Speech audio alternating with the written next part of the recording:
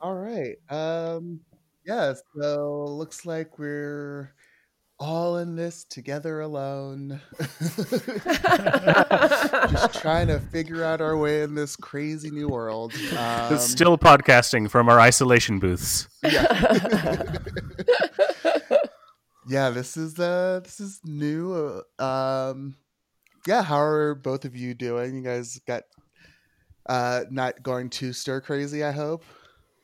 I have so many Zoom meetings that I don't feel stir crazy because I feel Zoom crazy. That's how I feel. Yeah, I think for the most part, yeah, we could just eliminate Zoom from our lives after this. Although I don't know if there ever is going to be an after this. So You think Zoom might be like this flash in a pan thing that takes place just now? yeah, they're like I think we're officially looking at like the before times, and now we're here. So I feel guilty because my job is outside, so my day to day is still pretty much the same. oh yeah, yeah, you Yeah, get to go I out don't into like the you anymore, world. Colin. Yeah, I know. I still get to go outside all the time. yeah. Well, I think it's pretty interesting. There's a lot of watching how a lot of media is trying to work around this. Saturday Night Live has kind of been doing their like SNL at home thing. And we've got like the Parks and Rec thing coming up here where they're doing like Yeah, a Parks and Rec. very Yay! special episode, which I think will be pretty awesome. Do we Which have is like set during the quarantine. So my question is like, is Ron Swanson going to be out like protesting? Oh God. Oh, probably. Or I don't think he'll use Zoom, right? He'll like send a carrier pigeon or something. Yeah, that's what it's going to be. Oh my God. Colin, you're coming in a little hot, just by the way. Oh, sorry. No worries. I'll back off. Yeah, so I think it's going to be yeah, it's been an interesting thing just to already see how the world is kind of adjusting to this, or in some cases refusing to adjust to this. um and yeah, I definitely Colin may not feel it so much, but I feel like me and Tara kind of feel like we're maybe living the same day over and over again. Wait, what's a day? Exactly. Like, what day is it today? Like, No, what is time? what is the nature of a day? Day. What a concept. I get that we like rotate in space, right? And that we're spinning in space. And solar cycles are still a thing, right? Yeah, that's what we're just gonna have to start calling them. We'll just call it the next solar cycle. Maybe we should just like start like the year system over again.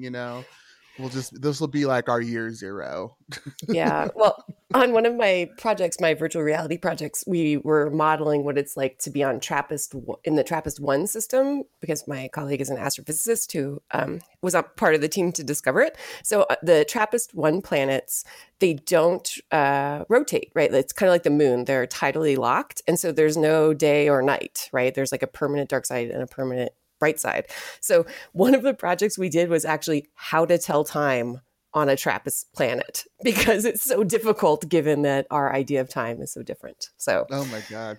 Yeah. So you can try that VR experience once we release it of how to tell time when there's no hours or days in the same way we understand them. Well, yeah, I think that's a pretty good jumping point into our movies today. Well, one movie, one TV show, both sharing the common theme of living the same day over and over again. Being stuck in a time loop. Yeah, it's like, babe, I got to get out with you, babe. But You solved it. You figured it out. I love it. Yeah, we're talking Groundhog Day and Russian Doll, two very different pieces of media about yeah, what happens when you live the same day over and over again. Yeah, I think Most of us can relate to that right about now. Yeah. So maybe you want to listen to this episode now, or wait 5 years to listen to it. Yeah, I think we should be done with this about 5 years from now. We'll see. The latest projections would suggest, 5 years. We're okay. But yeah, Groundhog's Day is, I feel like it's a comedy classic. It's kind of interesting. Like I had never seen it before. It's rated PG despite having like a suicide montage. But it was 1993, so I guess it was a different time. But yeah, it's got Bill Murray. That's the Bill. Who actually went to my That's right, alma Regis. mater, yeah. And was kicked out for, I don't know, the stories are a little bit different, I guess. I think the main one is he was hitting golf balls off of the roof of Main Hall. So he was living Caddyshack. Yeah. Well, I think Regis would be happy to claim that inspiration after the fact, despite kicking him out at the time. And kicking him out, exactly. Yeah, yes. But he still like donates money and stuff to the school. So yeah, I think that they're perfectly fine with that connection, because they make a point to say it a lot.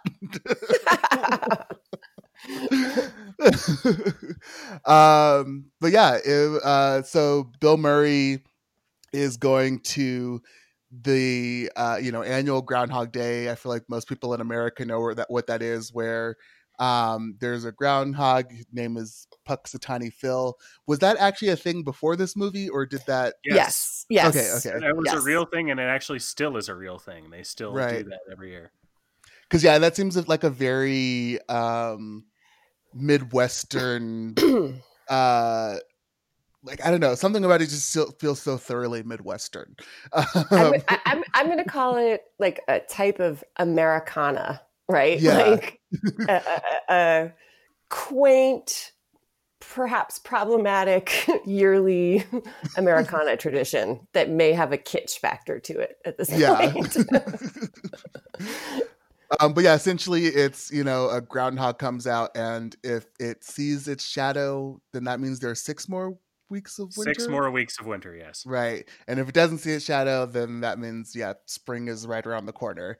And so Bill Murray is a reporter who is also named Phil in the movie. And is he from Puxatawny? Like, there's like that one guy that he runs into. That's Ned Ryerson. Ned Ryerson. Yeah, Ned Ryerson. Yeah. They went to high school together. I don't think he's from Puxatawny. Okay. And so, Phil is going to Puxatawny to cover this event like he's done like every year for like 5 or 6 years. And I think it was funny. It was oh my goodness, what does he say? Point us in a direction, because I think Colin and I can quote it. I know this movie pretty well. Yeah, me too. It's before, when he's going out, he said someday someone's going to see me interviewing a groundhog and think I don't have a future, which is like, ooh, foreshadowing. Dun, dun, dun. Dun, dun. He's talking to Andie MacDowell or Andie MacDowell and Chris Elliott. Yeah, I think outside the van. Yeah. And Chris Elliott's in this, which again, like I feel like there's a lot of like 90s, like those 90s movies that I just wasn't like keyed into as like, part of like, my culture, growing up like fairly religiously, growing up like just like in a very Black like communities was like Groundhog's Day wasn't really on my radar. It's not on. That's not Wait, part of that Groundhog same Day profile. wasn't a yearly tradition for you growing up. Yeah, this movie is definitely like overwhelmingly white. I was like, a movie so where white. the hot sex pot is Andy McDowell. Oh is yeah. not So Andy McDowell, I just want to toss this out there for that she was kind of at that time like the Katherine Heigl of the era, where like she'd starred in so many rom-coms and people had this like overwhelming rage at her that just, it's kind of a rewatching it. I was like, oh right, everybody hated, I don't know if they still do, but certainly at the time there was this very kind of anti-Andy McDowell sentiment that was going around. So well, I think that is because she was the Katherine Heigl at the time. I mean, she was in everything back then. Yeah. And I did actually write down that, like, for as pretty as she is, I have always found Annie McDowell to be like very blah. Like, as a performer, I find her to be so flat and ineffective. Yeah, I'm really curious, Craig, what you think, because well, I mean, most of my problems with this have to do with just, wow, there's some really, really interesting commentary on what's considered to be romance in this movie. I know. Yep. I know. Because essentially it's, Phil reliving the same day over and over again. And despite only knowing her for at the time, like when this whole thing first starts, like he's known her for like, I don't know, like a week or something. Like she's just started working as a producer at like the news station that he works for. And he is just like immediately, attracted to her / once we start getting into these cycles, like it definitely like leans into obsession. Yeah, he also like he's dismissive and arrogant and crappy, right? This is definitely following that like rom-com model of like white dude's an asshole to a woman who then gets the girl in the end. Well, right? Yeah, because every day he's literally just like mining more information out of her, knowing that the next, like when he wakes up, like she won't remember any of it, and then he uses that to his advantage to like try and like, I don't know, like find new ways to manipulate her. Yes, it feels like gaslighting, but it's kind of like a weird, like, because there's like he's not really like, I mean, I guess he is like toying with like her reality, because like he's not like making her seem crazy, but he is like, yeah, very, very clearly manipulating her into becoming attracted to him. Like, and I was like, this is gross. This is really gross. It is. And that like a lot of people talk about this film as being very kind of quote unquote Buddhist in its aims, right? That it's this idea that within certain strains of Buddhism that you kind of live again and again and are reincarnated until you reach a certain type of enlightenment, right? And that in Bill Murray's case, he reaches enlightenment via harassing this woman into loving him back, or like being such a creeper over years. I'll just call it years, because how long he's in this loop is debated. But yeah, somebody said that it was something like 1,200 days that he would be in the loop in order to account for like all the skills that he picked up and everything. Yeah, so some people say 10 years, some people say 33, some people say 30 to 40. And then there's a cut scene, which I don't think anyone has actually seen, but I know they shot it for the movie, where Bill Murray marks time by turning a page in every book in the library. And so, but that got cut because people thought it was too depressing. And if that is the case, if that were back in the film, then they had estimated it would be 10,000 years, right? Oh God. Because, by kind of, doing the math on that, the idea that it takes a man 10,000 years to stalk a woman and be such a creeper to get him to like her. Yeah, I don't like the moral of this tale. Yeah, and it's that thing where yeah, for it to take that long for him to um actually come to some sort of like self-awareness, like level And of self-awareness to humility. to like Yeah. start actually giving a fuck about people other than himself and what he wants is like, Mhm. what does that say about what does that say about a society? What does that say?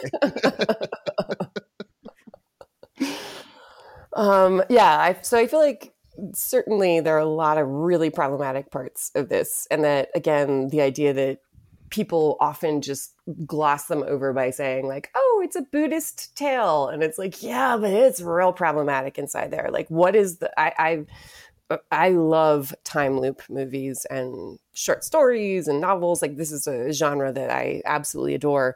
But usually there's a point to the loop, and the point here is so painful that that it's such a low, the bar is set so low for him, and it takes him so much time to Just to kind become of become a slightly decent person. Not even a decent person, but like a slightly decent person. mildly decent. It's Like so one of the big painful. turning points is like he brings coffee to Andy McDowell and Chris Elliott, and he's like, "Hey, what if I actually tried at my job? Like this other person said that we'd get a better shot over here if I was actually caring like slightly about this report that I'm doing."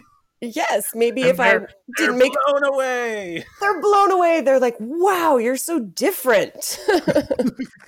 And I mean, I feel like the fact that it like took him so like it only took him 2 cycles to go from like what's happening to I can do whatever the fuck I want, like like 2 cycles before he's like, getting wasted and driving a car down the train tracks, like and getting into a police chase, like 2 cycles before he's just like, you know what, fuck it.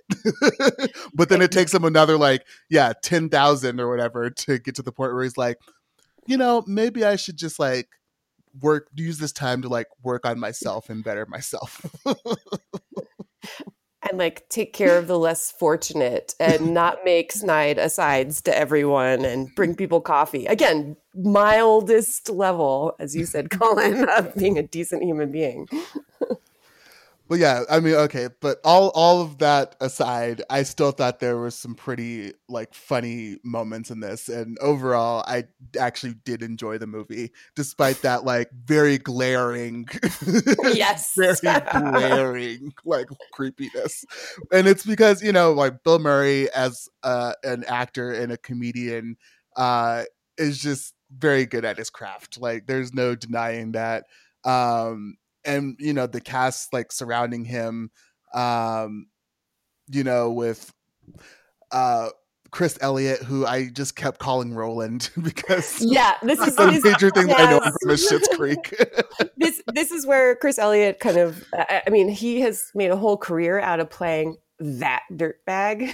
And this, I think, is one of the more popularized roles that he had of playing that dirtbag. Yeah.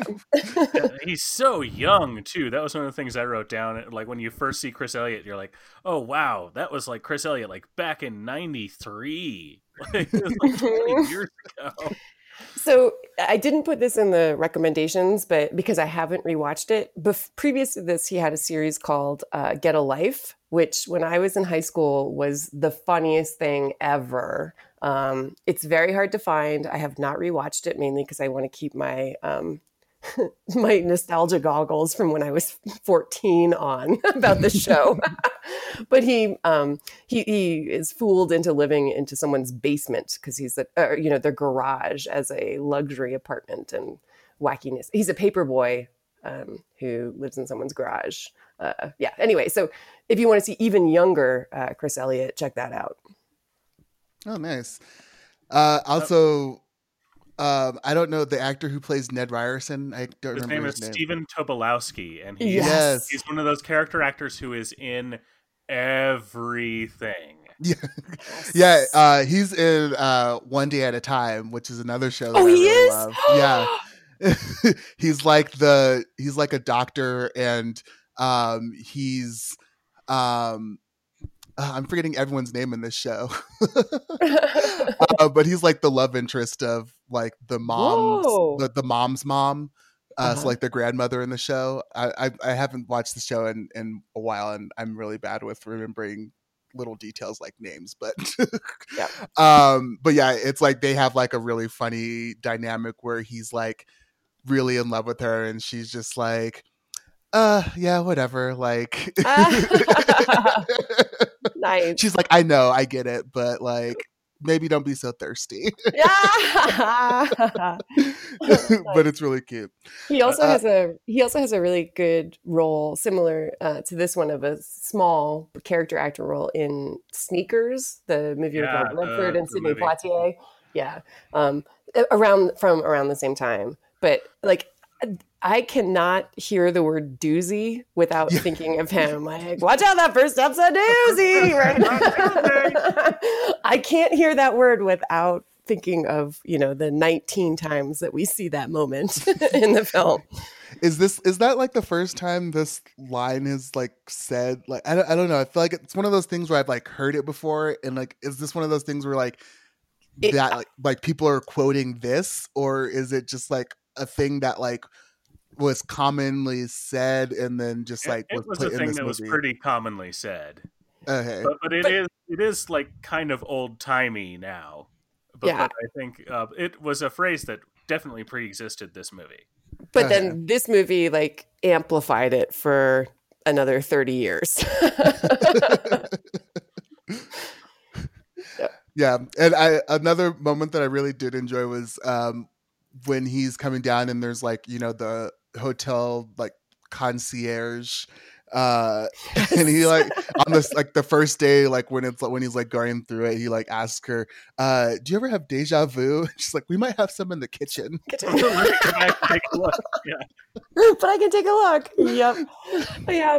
And that's what, like, I feel like a lot of the humor is in all of the kind of side characters in this universe, right? The B&B owner, as you're saying, Craig, the seeing Ned, the kind of interactions he has with the piano teacher, or the person who's experiencing homelessness, or, people at the cafe, right? It really, it's about his reaction to a type of Americana that he has such a disdain for, and kind of overcoming that over time. Like that is where that, and to like where like the last line of the film is him telling Andie MacDowell like, we should live here, after he's gotten out of the time loop and he's come to like respect and like appreciate this town. Mm-hmm. I would say one of the things I like the most, sorry, I'm going to take this in a new direction if that's okay. One of the things I like, why I can watch this movie over and over again, despite the really problematic messages buried within it, is that we hear, put your little hand in mine, right? We hear, I got you, babe, like at least a dozen times. To make a movie about repetition not be boring is so hard.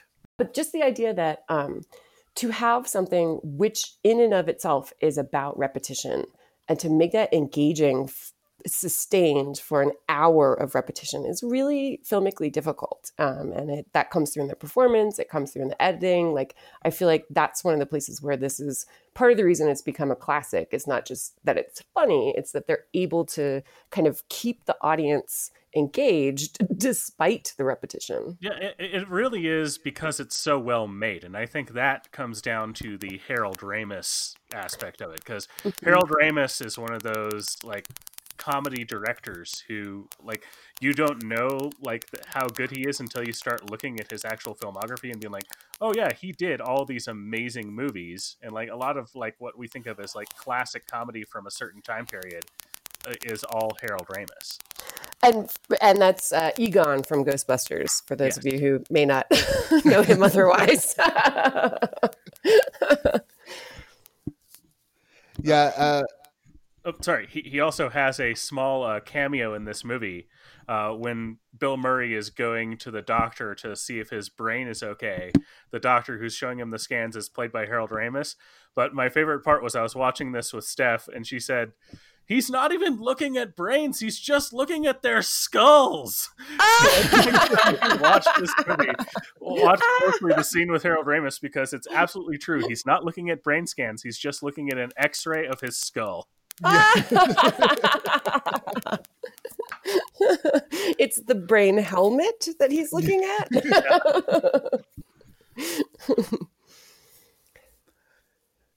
But yeah, I agree with you. Like this does do a good job of making that repetition entertaining still. Um, and I do love the sentiment of like where and maybe it's just because it feels so relatable right now, but he's, as you know, Phil says, what would you do if you were stuck in one place and every day was exactly the same and nothing that you did mattered? And I was like, huh, I something about that just like really really resonates right now. Yeah, again, you'll either appreciate listening to this episode or not right now. And I don't remember exactly what the context was, but I wrote it down where he says, I don't even like myself. I don't remember what the conversation he was having um exactly was, but um that was like kind of like right before the suicide montage begins. And I'm assuming he is probably talking with Andy McDowell's character, but uh yeah, just this kind of like him just kind of like hating his life, also kind of like wanting more out of it, but like not really. Um, I don't know. It's this Not weird. knowing how. Yeah. Well, it's this weird kind of like mix of like kind of like he knows that he's not a good person, but like somehow still like believes that he deserves more. It's just You mean the definition of entitlement or a yeah. particular type of entitlement? Yeah, it's just such an interesting like type of person that I feel like I've met that type of person before where they're just like, yeah, I know I'm an asshole, but like still, why don't I have this thing that I want? Or like why isn't this thing that I desire like happening for me At this very moment. I know I'm an asshole, but the universe owes me this thing. Yes. Yeah. Yeah. And I would say Bill Murray, like that might be a through line in a lot of Bill Murray's movies, right? Like Scrooged certainly has that. You know, the adaptation of Christmas Carol with him where he's a he's a scumbag corporate person who then learns the wisdom of maybe being less awful. Certainly Lost in Translation is like that, right? Where he's a rich, entitled dude who wants to change his life but doesn't know how. And yeah, we should do Lost. Have you all done Lost in Translation on the podcast? That movie is super. But I really like that movie. I hate that movie, so that is a good starting point. Greg, you get to be the adjudicator on that one.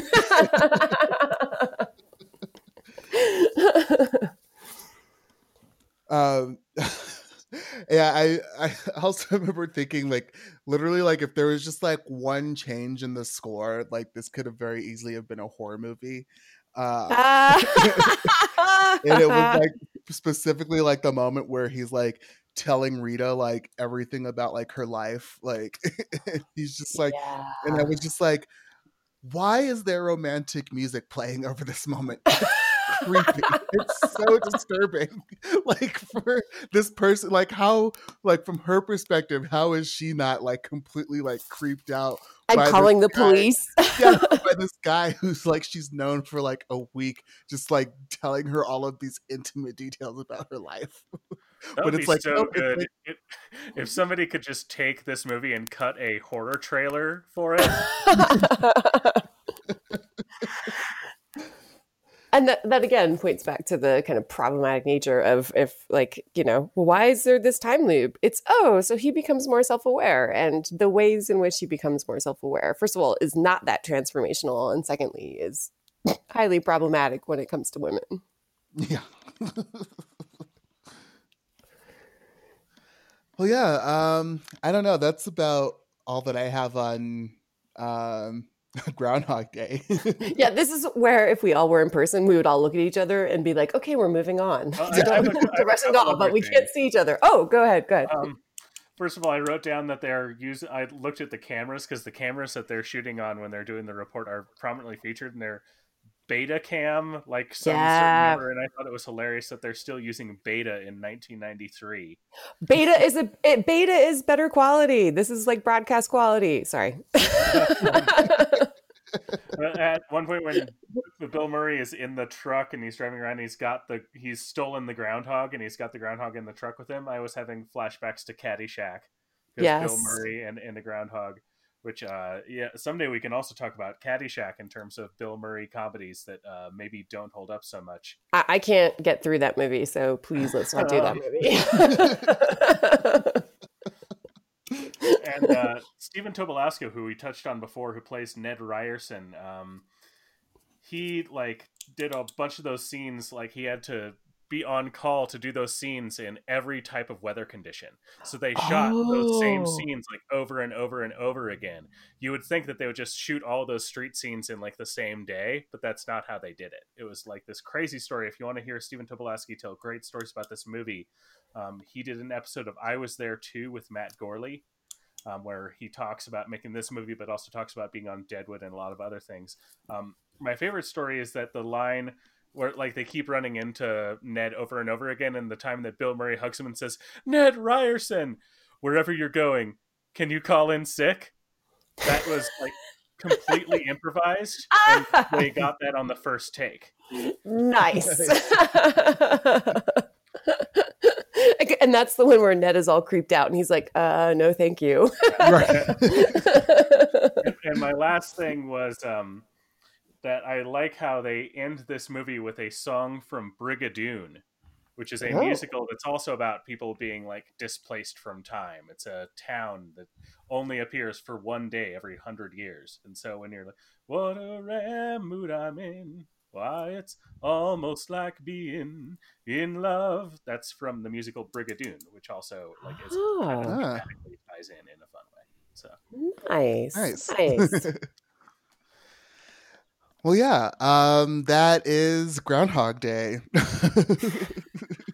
Yeah, warts and all.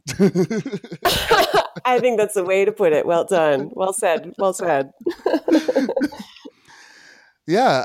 Well, should we just pop right into Russian Doll? Yeah. All right.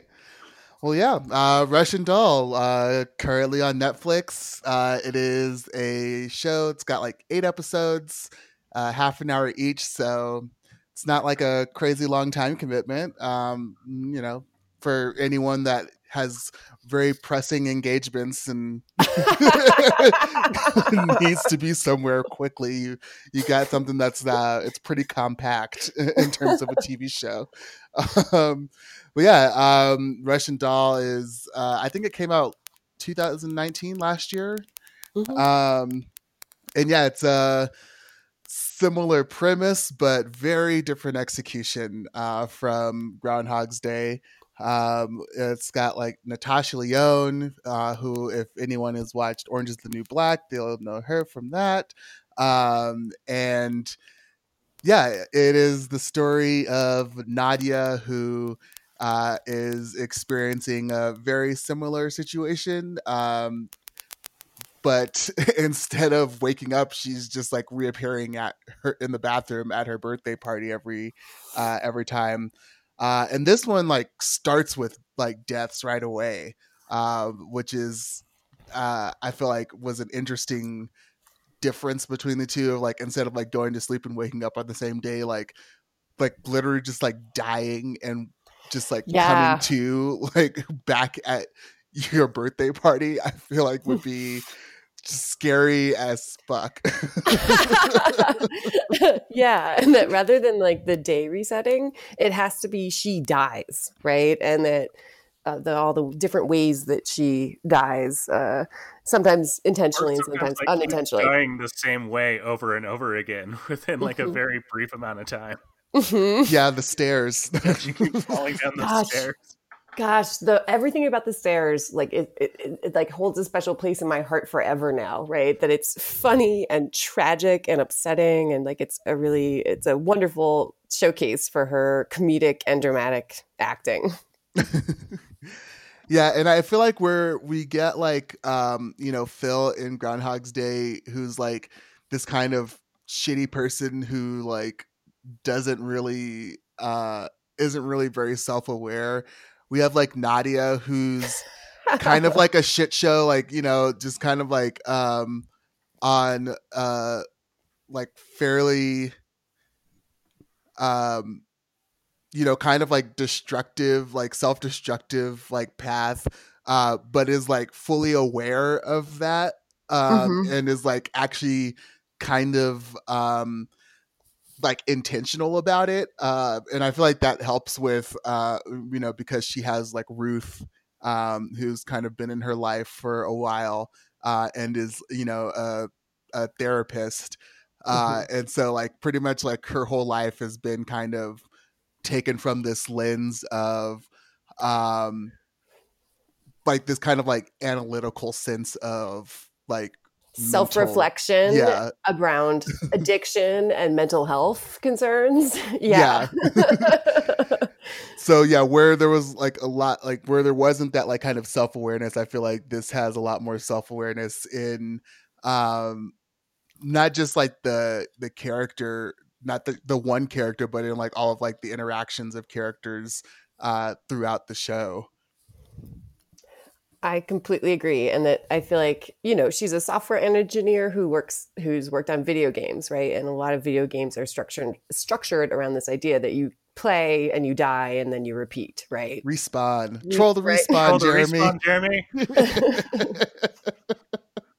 And that what I really love about the show is that, you know, they intentionally allow the world to keep branching into lots of different things, right? It's the kind of world starts breaking down. Sorry, it's going into spoilers, but that it really, it plays with the world as much as her having to repeat the exact same day over and over again, right? It goes kind of beyond a video game that way, where it's not prescribed. You have to do these things in order to get through the level. Here it really is like it changes every single time it resets, and that's really fun. Yeah. I think where the show really starts to come like into focus and where like it gets really cool is when Alan shows up, when like we start having a second person who's having the same issue. Like he keeps dying and reliving the same day over and over again. But for him, it's like the worst day of his life when his girlfriend breaks, or he was about to propose to his girlfriend and then they actually end up breaking up. I actually like was writing names for this one because I knew like for a show it was going to be a lot more. But but yeah, Beatrice, like it's like Alan's girlfriend. Who it was funny because watching like when they're at the party the first time, when Nadia's at her party the first time, she like, you know, starts talking to like Mike, who like immediately I'm like you know, he's like talking about like all of this, like, you know, using all this like, you know, very like high minded academic language. Oh yeah. And I was like the first thing I was like, oh yeah, this guy is definitely like the pervy college professor who's like definitely fucking his students. Yes. and then we find out that he's like fucking Beatrice and she's one of his students. Yeah. He's talking about how the working class votes against their own you know, self-interest. I was like, oh no, I know this dude. I hate this dude. Shut the fuck up. Well, that's like I think I sent you that tweet before, like where it was like you know, if you ever like talk to a guy and you can just tell like no one's ever told him to just like shut the fuck up, and then it was like the person that like quote tweeted it was like babe, I work in academia, and I was just like, you know, that's my whole career. Why will no one tell that dude to shut the fuck up? It's like, yep, that's that about sums up Mike. Of just like, yeah, that guy who's just like, yeah, no one has ever just like really just been like, dude, you're full of shit, stop it. But she starts to, because she's like, just from his introduction, like he's kind of like out of focus in the background and she's eavesdropping. I love that as an introduction to a character where she's like rolling her eyes at him from the And again, this is why I love Nadia, and I love, like, again, despite like all of these like flaws that she has, like she does have like a really good sense of self, and like her like core friend group of like Maxine and oh, what's the like the blonde, Yeah, I I can't can't remember the remember name. her name, but um oh, Lucy, there we go. Yep. You know, like her core friend group is like, you know, this like really awesome group of like these like queer women who are pretty much like they're all like willing to like you know, call each other out on their shit, and like, Hmm. you know, they're all um like pretty like self-assured and, you know, aware of like who they are, despite like, you know, their own like level of um what's that word, pretentiousness, you know, like they're they're like you know, where Mike is kind of like this like, you know, super academic, like they're on like the more creative side of like still like you know, I forget what they're talking about when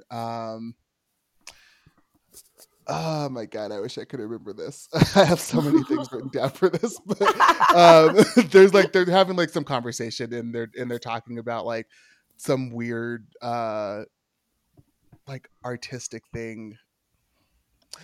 Anyway, but you know, you get my point, Yes, and you yes. know, like you watch the show, so.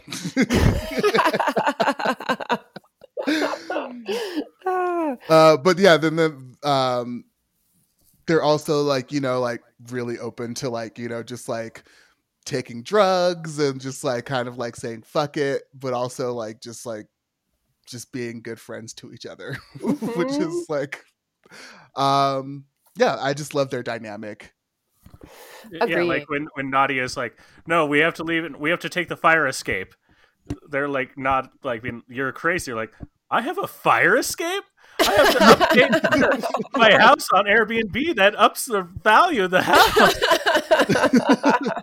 All to avoid her breaking her neck down the stairs again, right? Like, and yeah, I think that there's something very thoughtful and genuine about all of their dynamic as a group, right? And that is set up really quickly, and then as the world begins disintegrating, like I actually started getting worried. Like, are my favorite character? Sorry, should I do a spoilers version here?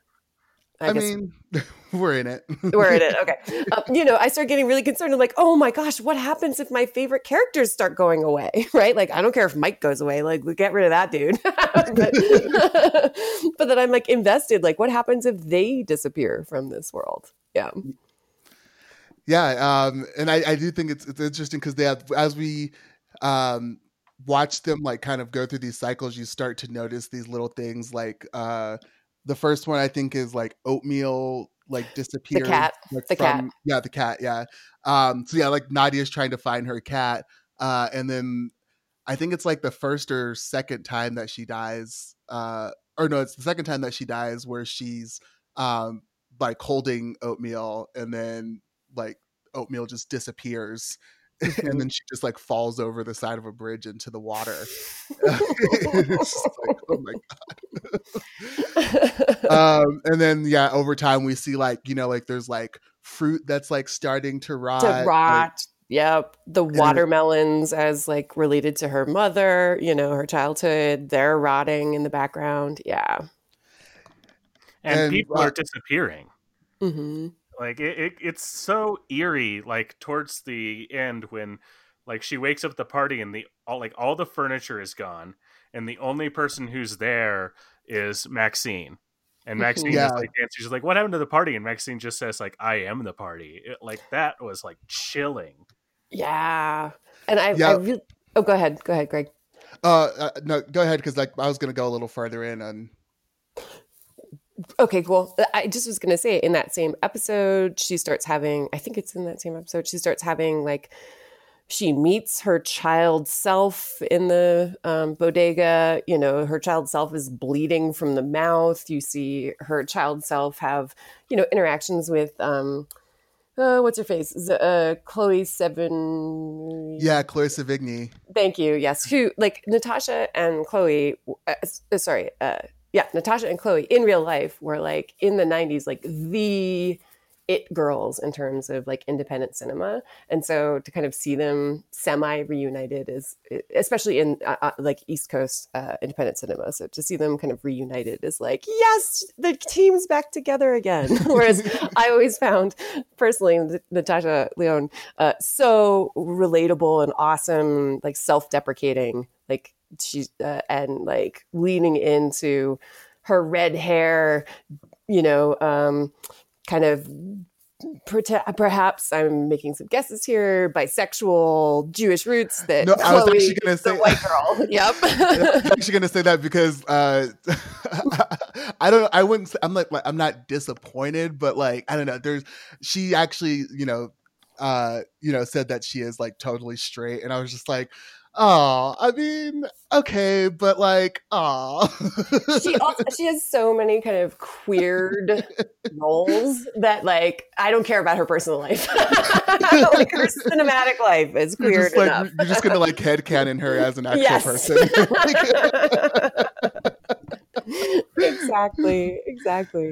I was like, she has such like she has such like top energy. Like I feel like she's pegged a man or two in her day. Like I feel like definitely. Oh yeah, I mean, going back to American Pie, where I had a crush on her, like back when that movie came out.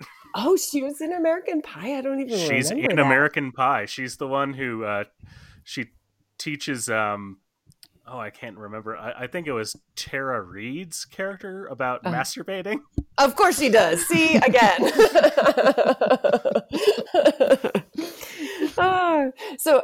Sorry, getting back to the show. That I feel like that if Groundhog Day is like this kind of white Americana, right? That the world of Russian Doll is kind of a plural New York, right? And it's a particular point in time in New York and a particular location, but it has people of color and, lesbians and Jews and all kinds of folks. But at the same time, one of the questions I had for y'all was, I never watched Girls, that other, the TV show also set in New York, that might have some overlaps. How would you, because I refuse to watch it for political reasons. So if you've watched it, how do you think Russian Doll compares to that? Oh, I've never seen Girls. I have not watched Girls either. Yeah, and I don't intend to. Like, yeah, from everything I've heard about it, it's kind of like the Friendsification of New York, where it's like where are all of like the non-white people who are children of someone famous. Yeah, exactly. And so like from everything I've heard, it is kind of more just like we're gonna do Friends, but it's gonna be like gritty, like raunchy, but but also like all women, but like also only all white women, like rich, wealthy, privileged white women. Yeah. So yeah, I've not like I've heard from people that there are I think like the first 2 seasons I've heard are like good, and from there it kind of like goes wherever. But yeah, I've just never found any interest in seeking it out, or Yeah, but part of where I'm going with that is that because I again also haven't watched Girls, but I feel like if Groundhog Day is like really like about himself, like this one character's experience, and in kind of like a solipsistic way that like he's the only person who is known to exist kind of problem. I feel like what I like about Russian Doll is that it really is about this expansive community idea, right? That Alan, she has to help Alan, or that's what they think at this point in the mystery of helping Alan and he didn't help her, right? If they can help one another. It's a very different way of thinking about kind of the point of this type of time loop and repetition. It's not just that she has to help Alan, it's that Alan also has to help her. Like that both of them have to like help the other person in order to get out of it. And helping them doesn't mean quote unquote fixing them in some sort of like, morality tale or something like that. But I feel like there are a lot of kind of allusions to addiction, right? That a lot of the people involved have publicly stated their own struggles with addiction of, in some ways addiction is boring. It is living the same day over and over and over again, even if it changes. And that kind of, they've talked about, their dealings with their own mental health and how therapy can have that kind of like, oh, we're going over this again, right? And that there's something about being stuck and repetition and the structure changing, which I feel like is related to kind of recovery, but not recovery as in now I have to be squeaky white bread lifestyle, right? Right. But kind of being able to self-care before you help others, right? I feel like there's some sort of self-care thing that is happening. Yeah, well, because I feel like the thing about it is like they both Alan and Nadia are like they have a death wish. Like Nadia's is more kind of like drawn out in terms of like her, kind of like reckless behavior and just kind of her like where Alan like has to have like control like to like a compulsive degree over like everything in his life. Like Nadia is the complete opposite of like just being like reckless, embracing chaos. Yeah. Yep. And so like where Nadia is like kind of like on this like longer road to like destruction, Alan's happens like all at once when he like loses control finally and doesn't know how to get it back. And so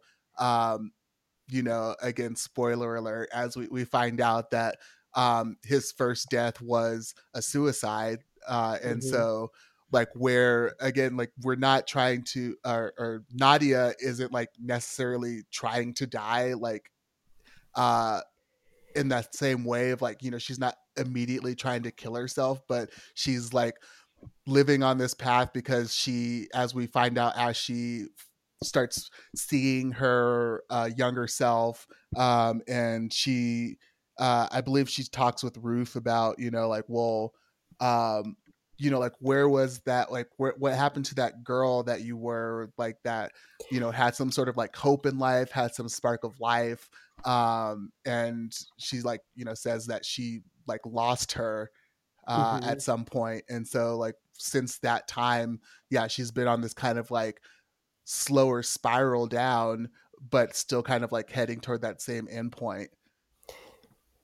Yeah, and in the last episode, so again, spoiler alert, in the last episode where, she's talking to Alan about how glad she is that he didn't jump off the roof to commit suicide in this round, he says, and anyone who's ever been in therapy for depression knows this, there's a variation on this phrase that everybody experiences, but he says to her, like, look, promise me if I don't jump, I'll be happy. And she's like, I can't promise that. No, right? She says absolutely fucking not. Absolutely fucking not. Exactly, right? What she does say is, I can promise you won't be alone. Exactly. And that's the second part of it, right? Absolutely fucking not. And I promise you won't be alone. And that's where they do the kind of at the end of that scene is where they do the split screen, and we see that there are even more branching possibilities and the kind of enigmatic, exciting ending where they then come back together. But that I feel like, again, that this show is not about having some kind of clean, easy way of like, look, now I'm mentally healthy, right? Or like, now everything's rosy. Or that I have to radically become a totally different person, the way Bill Murray's character has to become a totally different person. But that of being able to kind of reflect and be able to handle and sustain difficulty. Yeah, and I feel like we kind of like brushed over like Chloe Sevigny. Is that how I pronounce? I don't know. But she plays Nadia's mother in these like flashback scenes, and so we kind of get this sense that she was going through like very like traumatic like mental abuse, and also like the mother was dealing with her own like mental trauma, and like that scene where she's outside of the store as a girl, and like her mom is buying like all of these watermelons. It's just like so it's such a interesting scene because like when you first see it, like it's like it's like kind of funny, and then like as the scene like keeps going on, like you just like start to feel more and more uncomfortable, and then like by the end of it, like when like they're in the house and like Chloe is like cutting up all of those watermelons with like Ruth coming in and like, you know, trying to get um Nadia to eat something because the only thing that like her mom has made is like cut up watermelon. And it's like, yeah, she can't just eat watermelon. She needs like actual food, which I mean is debatable for like Campbell's soup, but you know. You can have like chicken noodle or cream of mushroom. Yeah. Just eating a can of cream of mushroom soup and not using it as an ingredient. But again, that progression of at first it starts funny that mom's getting these crazy watermelons and mom's then, you know, but I have a good feeling about the bodega over on Second Ave. And you're like, wait, what? Where are you going? Why are you going to another bodega? And it's like, oh, wait, no, now she has a carload of watermelons, right? And having the employee who's helping, you know, bring the last round of watermelons and being like, turning to the young child and being like, hey, are you okay? Right? Like something's off here. And then the mother is like throwing away their winter coats in order to make room for more watermelons. Mm-hmm. And and then the mom gets really like, why did he yell at me? Right. And she's very upset by it. So I feel like that, as you both are saying, those scenes really describe a particular type of, you know, kind of mental health trauma experience that it is, you rarely see that reflected, right? You often see mental health as being like, I'm so bummed, but to be able to kind of take this like moments of discomfort and they begin kind of funny and absurd and become quite heartbreaking. While also being funny and absurd is really adept storytelling.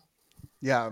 And then, yeah, when she's like it all kind of culminates with her mom like breaking all of the mirrors in the house, which kind of comes into play. Like we see like how both of their, you know, trauma, like both Alan and Nadia are like playing out like as the like world begins to like continually like deteriorate around them. Like the first thing, like the first like really big thing that like starts happening is like all of the mirrors are gone. That's like the first big like noticeable thing that like starts happening. And we see like in that scene where she's going to meet where Nadia is going to meet John's daughter, where she like starts like coughing and like literally like pulls a piece of glass out of her throat. Like it was just like, oh, that moment, like the show, like, and again, overall the show does a really cool slide into like from things being like kind of like, oh, this is like weird but like kind of funny, and then like by the end, like where we're having like these scenes where when she starts seeing her younger self, like it does like the music, like the scenery starts to just get really like disturbing. Yeah, I wrote that down as like last few episodes, holy tone shift.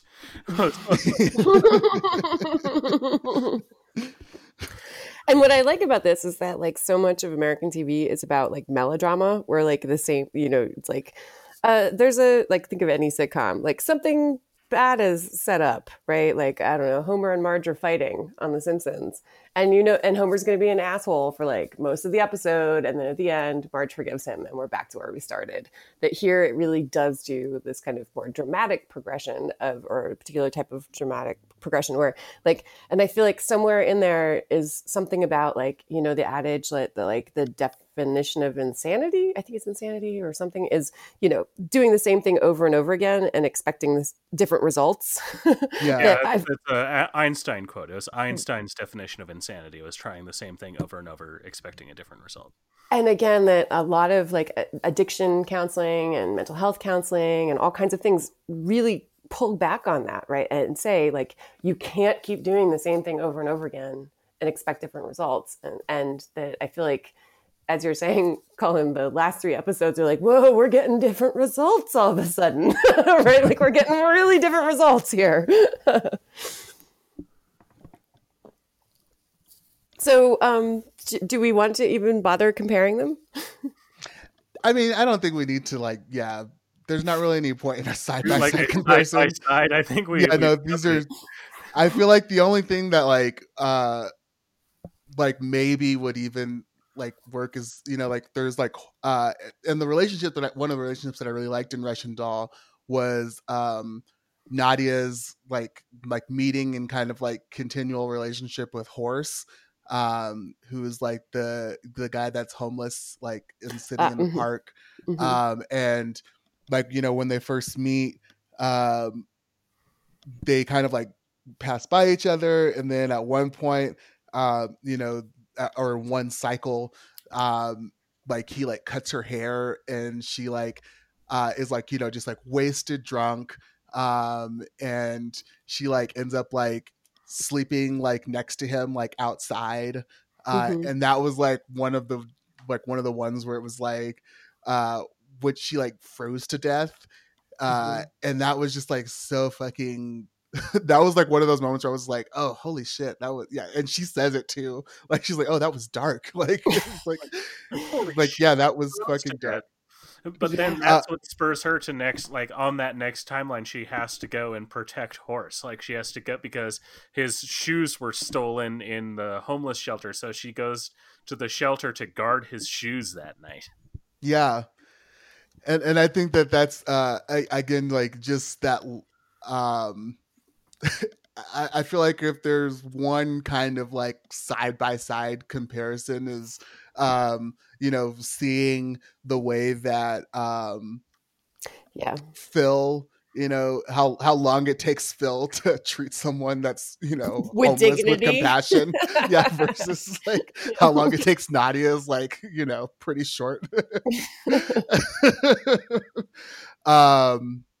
And yeah, and I think that again, that I feel like there's a lot to, in terms of just like overall, like how we as a culture and society view homelessness, which is like overall still, I feel like the same. There's, you know, a lot of, you know, shame and demonization of blame, like homelessness. But like, I feel like there has been a lot of,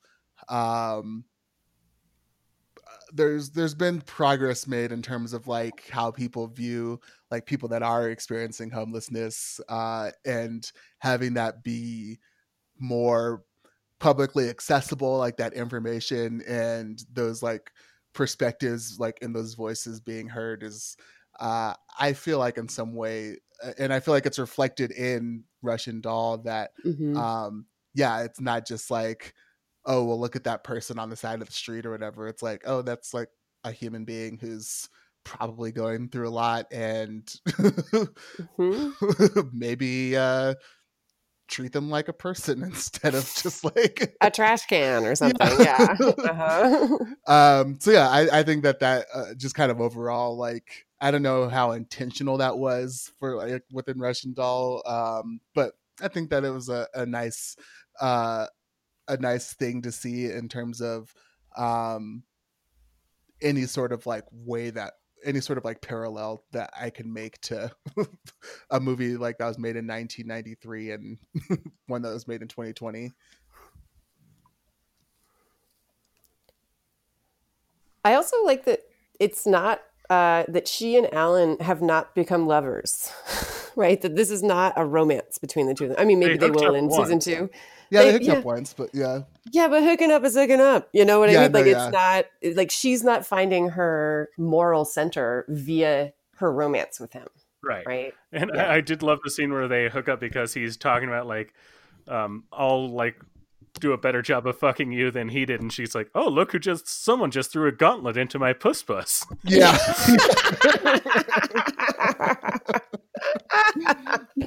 Oh, gauntlet into my puss. I forgot that line.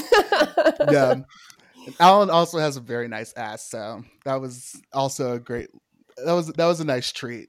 Yes, yes. But oh my god, like there's so many fucking just Beautiful, oh my beautiful, god, beautiful. like Ferran. Oh my god, Oh, the store, like the store owner, the bodega guy. yes. Like oh my god. Oof, oof. Everyone in their own way is just so like, yeah, I want to be stuck in a time loop with you. Oh. Okay, so does anyone have anything else they really wanted to add about this movie or this series? Aside from like stats on both, the only other thing I wrote down was like the cat is behind it all. Like towards the end, I had decided that Oatmeal was like the mastermind behind the entire thing. And you know what? If that's what it ends up being, I'm totally fine with that. Like the cat, Oatmeal's 9 lives or something. Yeah. I really love the way that Nadia described herself as if Andrew Dice Clay and the girl from Brave had a baby. Yes! I forgot about that one. Oh, I love the interaction between Maxine and what's her girlfriend's name? Lucy? Is that her name? Yeah, they're not girlfriends, but they're just friends. Oh, shoot. Then who's the one? Anyway, they're talking about what it's like to date someone 22 years younger than you are. And she says, do you even know what 9/11 is? And Natasha just goes, does anyone? Or something, like. Yeah, there's so many great lines in this whole series. Yeah. Compliment my puss puss. My puss piece. I loved Ruth a lot too, as kind of Nadia's center, and just kind of like the one form of stability she's had for her whole life. And then there was the one line where she, because she talks about how they don't use the word crazy, and one of the lines she says is don't confuse your mother with her damage, and I was like that's such a great sentiment of like while like people like yes that damage like affects people, but at the end of the day it's like not all of who they are. So yeah, that was a good, I feel like it was a really good sentiment. And maybe that's like, I think you're pointing to the core of like of the series, right? In some ways, that don't confuse the person with their damage, or being able to reconcile a person and their damage, or being able to self-reflect on yourself and your damage. That there's a kind of way in which it's both the characters themselves reflecting on their own demons that come in the form of earlier versions of themselves in bodegas, which is awesome. Yeah. I also love like all of the moments where like Nadia just like owns like the room, like when she's like in like the meeting with all the tech bros, and they're like they're like, oh, you're like, like Bill did great and Chad, you did good too, and oh hey Nadia, there was like a bug in your code, and she's like, oh, let me see that real quick. Like she's like, well, actually, it looks like Bob left a mistake here. Your code problem. Let me fix here. Oh, and they're like, oh no, don't worry about it. She's like, oh no, it'll just take a second. She's like, oh, fixed it. There you go. Yep. And then I love when she shushes him too. She's just like, nope, just shut up. Just let me do my work. And I love how she just like leaves the meeting. She's like, I got to go meet with my drug dealer. Sorry, that's my drug dealer. I got to take this.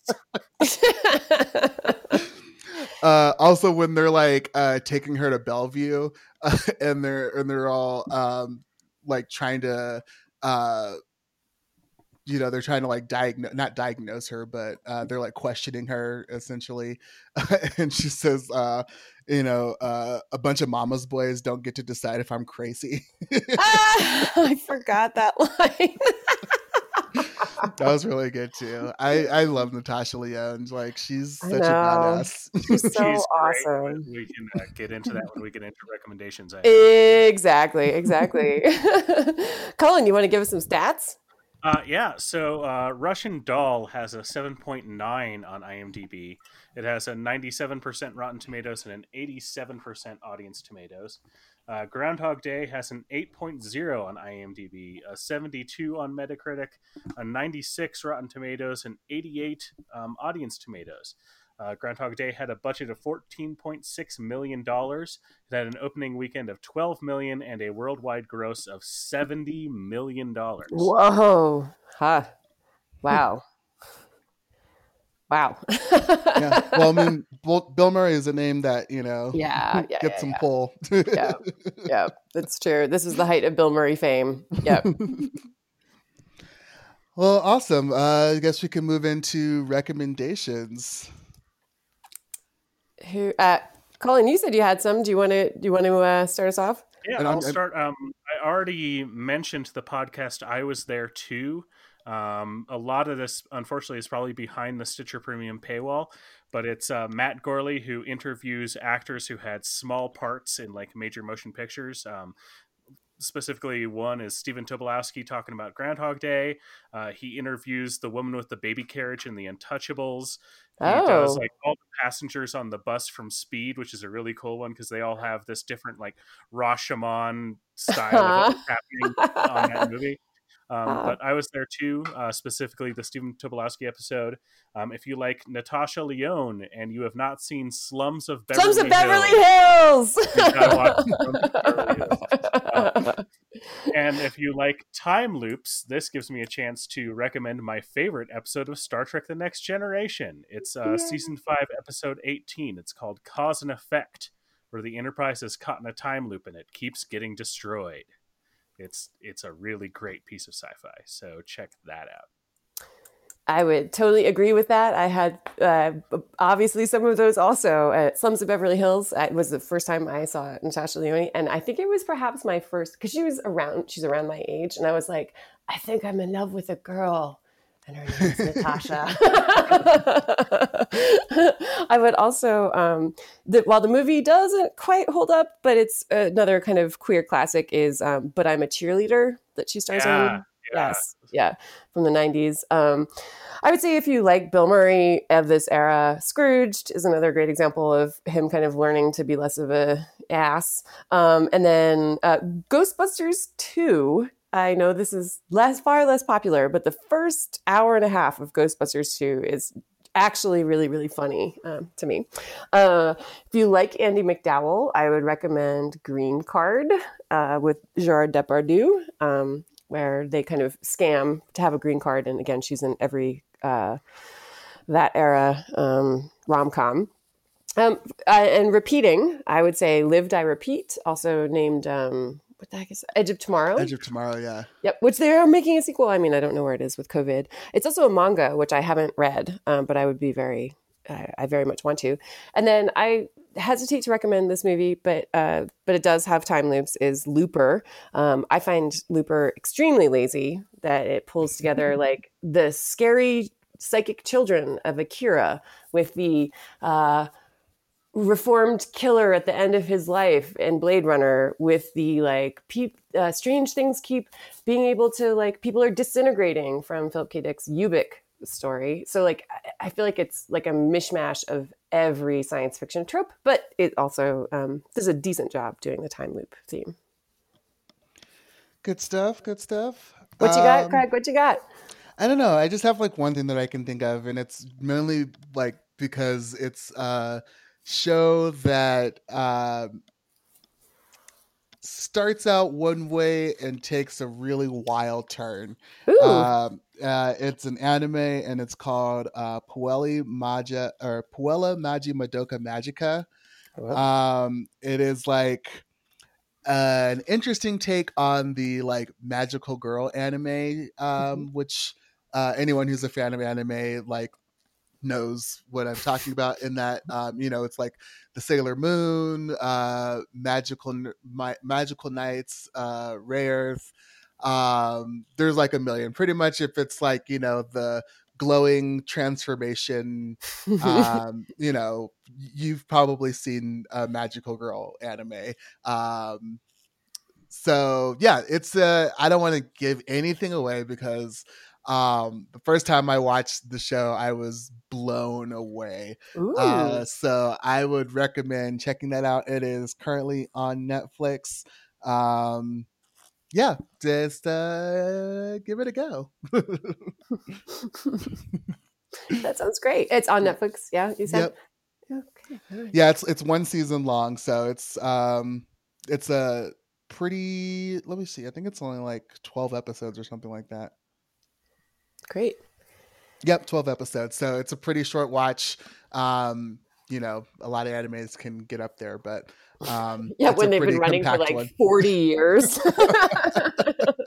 Yeah, I'm not telling anyone to watch like One Piece or anything like that. Like Dragon Ball Z, all of it. Oh, God. I don't think I'm going to live that long to be able to watch all of it. Well, right on. Thank you all for joining us on this new and interesting journey. and every day may be slightly different. May every day be slightly different. That again, it's not the same thing over and over again, expecting the same results or expecting different results. But yeah, I hope everybody stays safe, stays healthy, stays the fuck home. Yeah. Other than that, you can follow us online. We are on Twitter at IWITWT, on Instagram at that same handle. We've got a website that's IWITWT.com. And let's see, what else do we got? I am on Twitter individually as Catharticus, and Colin's on there too. Where are you at? Colin Much. There we go. All right. Yeah, wherever you are, please follow us on your podcatcher apps. Leave us a review, 5 stars. Tell us how much you like us. Sorry, I meant to plug this before, but I just recently joined Greg from the Movie Date Night podcast in the James Bond Fantasy Draft. So I'm in the James Bond Fantasy League right now, which is going to be going on for the next 7 weeks. So if you're a Colin, can you explain what that is? I don't know what a fantasy league for James Bond is. So think of like how people do like fantasy sports, like fantasy football, where they draft like a player and they draft like I got a quarterback and I got a whatever, and right. And so what you do is we're all very big sports fans here, obviously. Yes. We're really into the sports ball. Professional sports ball is our jam. We are doing just the films of Roger Moore. So each one of us drafts like Bond from a specific film. And then you draft like a Bond girl, and then you draft a villain and a henchman and like a theme song. And then you'll score points based on like how those people do in their individual movies, and we'll come together at the end to see who wins. So when you say how they do, because like at least in games they like play the game, right? And then you so like for Bond would like score points for like the number of bad guys that he defeats or the number of things that he blows up, or like if he gets like a point for every 30 seconds he spends in a chase scene. and how is his how are his sexual proclivities being ranked or scored? That's scored differently because that's scored by the Bond girl, and it actually you want the Bond girl to hook up with Bond as late in the movie as possible, because you score holding like, out is a sorry.